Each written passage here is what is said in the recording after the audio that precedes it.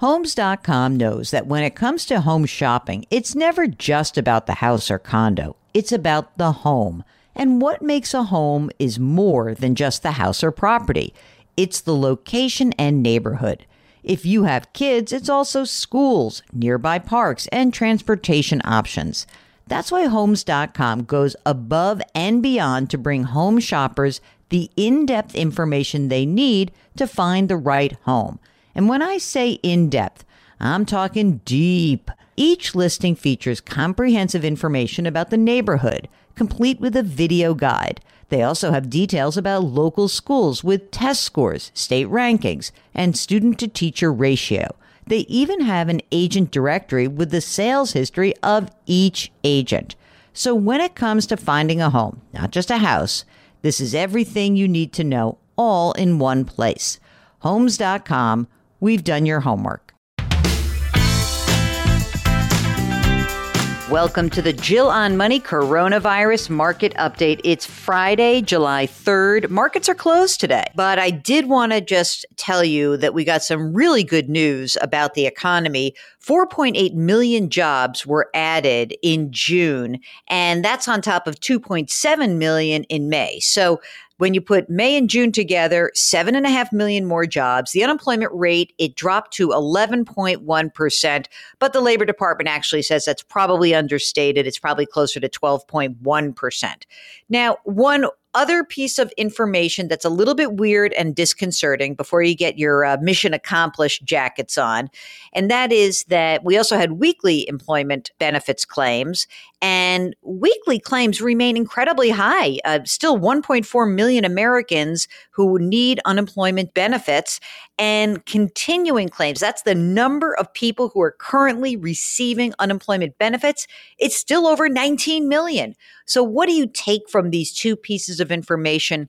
I think we can safely say that so far it looks like April was the worst month for the Labor Department and probably for the economy.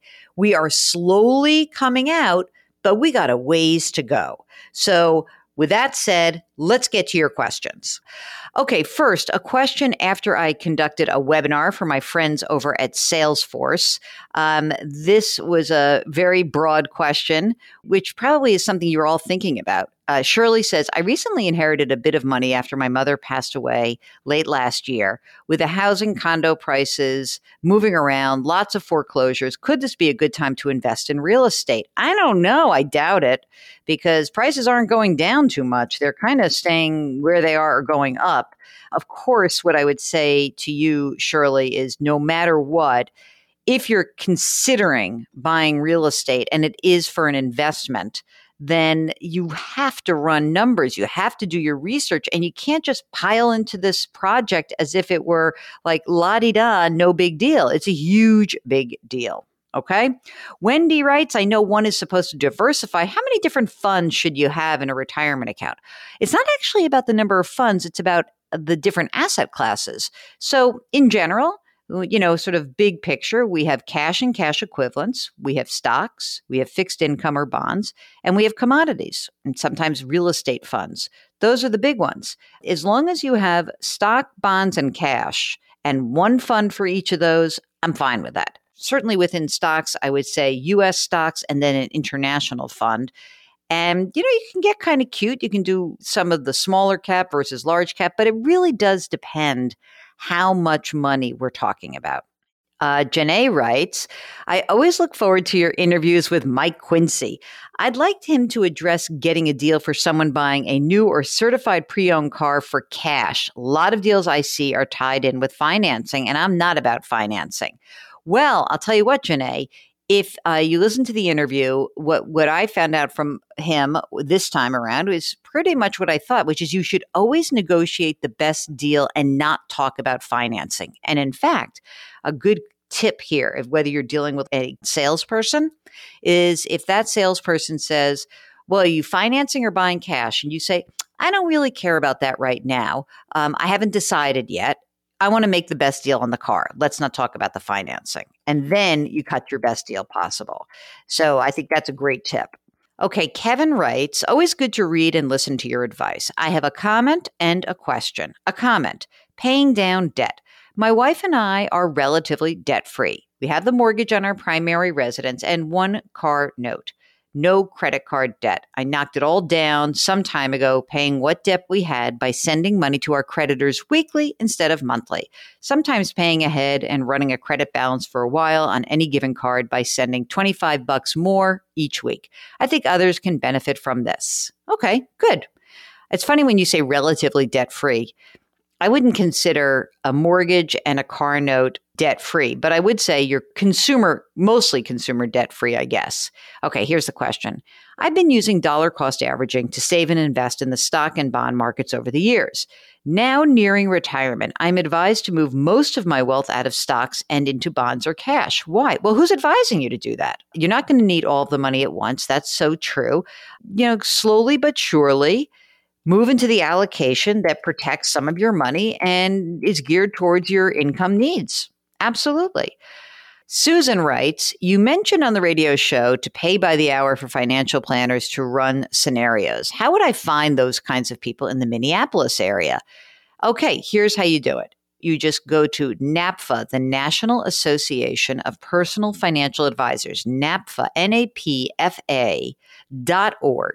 And then you just put in your zip code and you can see who is a fee-only planner and who you can pay by the hour. Also, Susan wants to know, is your Social Security determined by what you make at 60? No, it's based on your 40 quarters of earnings. Are distributions counting as income since I'm 60 and caught in the COVID-19 situation with no job? Well, if you took a distribution from your retirement account and it is just income to you, that's it. There's no break on that. And you have to pay tax on it. The one thing that you can do, if you've self-certified that you're impacted by coronavirus and you took money out of your retirement account, you can repay the tax that's due in equal parts over a 3-year period. So that's good to know. So you don't have to do it at least all at once. Okay. And finally, Ryan writes, I just want to take the time to thank you for all the insight you have shared with me over the past year. I love the approach you have with your show. It's positive and easy to grasp and apply right away. And I also wanted to share my progress with you.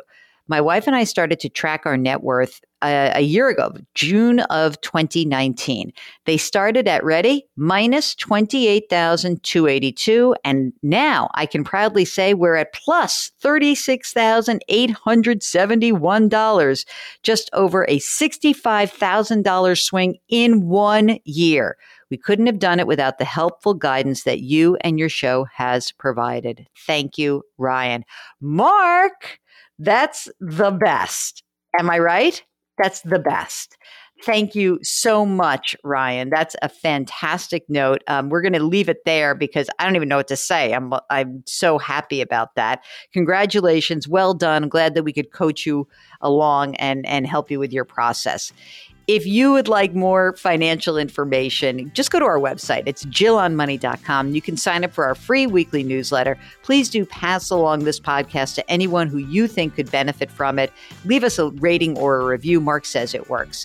Okay, and this weekend we've got a little bit fodder for maybe your career and your life as well. We've got a special guest, Steve Hertz. He'll be on the show this weekend, reminding you, as always, to wash your hands, wear your masks, maintain that physical distancing, and try to lift somebody up. Just do something nice. Our music is composed by Joel Goodman. Mark Talercio is our executive producer. We're distributed by Cadence 13. We'll talk to you tomorrow.